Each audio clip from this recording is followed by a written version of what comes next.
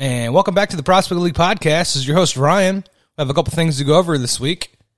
First off, the O'Fallon Hoots. Charlie Krause became the Director of Corporate Partnerships, as well as Chase Bridegroom became the Director of Food and Beverage. This time of the year, you'll see some shakeups as well as some hirings for the next season. We're getting ready for the next season already, so stay tuned for more news around the league. The Gems have hired Jacob Hollensteiner as their new GM. Jacob is a Quincy native who studied sports management at Quincy University, and he interned with the Gems in 2009. Johnstown Millrats have hired Greg Koczynski as their new GM. He was the Millrats hitting coach this past season, and he has a background in business administration. He was also a two-time captain for the Marist College D1 baseball team.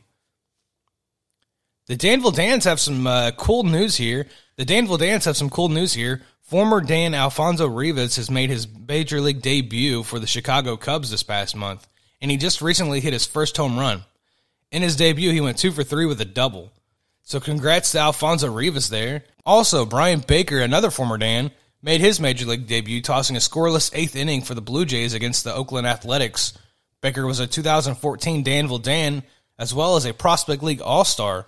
So congrats to the Dans and Alfonso Rivas and Brian Baker for making your debuts and making the Prospect League look proud here.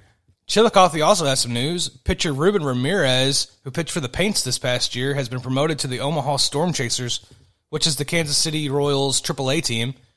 With the Paints, he went 3-1 with a 2.31 ERA and 5 saves. I know he got picked up or signed halfway through the season. He had a kind of a short season for us. He got signed immediately and has moved up, I think, from low A to triple A just really, really fast. So congrats to Ruben Ramirez, and we hope to see you in the bigs as well. That does it for most of the news here. I would like you to check out most of the teams. We have a lot of sales going on right now with the team stores, as well as some promotions.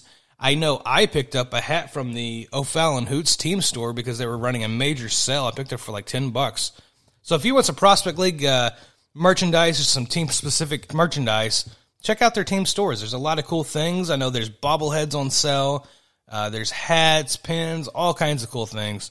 So if you would check out and support your local team. Kind of a short episode here, but I did want to mention those things because I thought they were noteworthy and enough to put on a podcast. And that'll do it here at the Prospect League Podcast this week. We'll see you at the ballpark. Thanks for listening.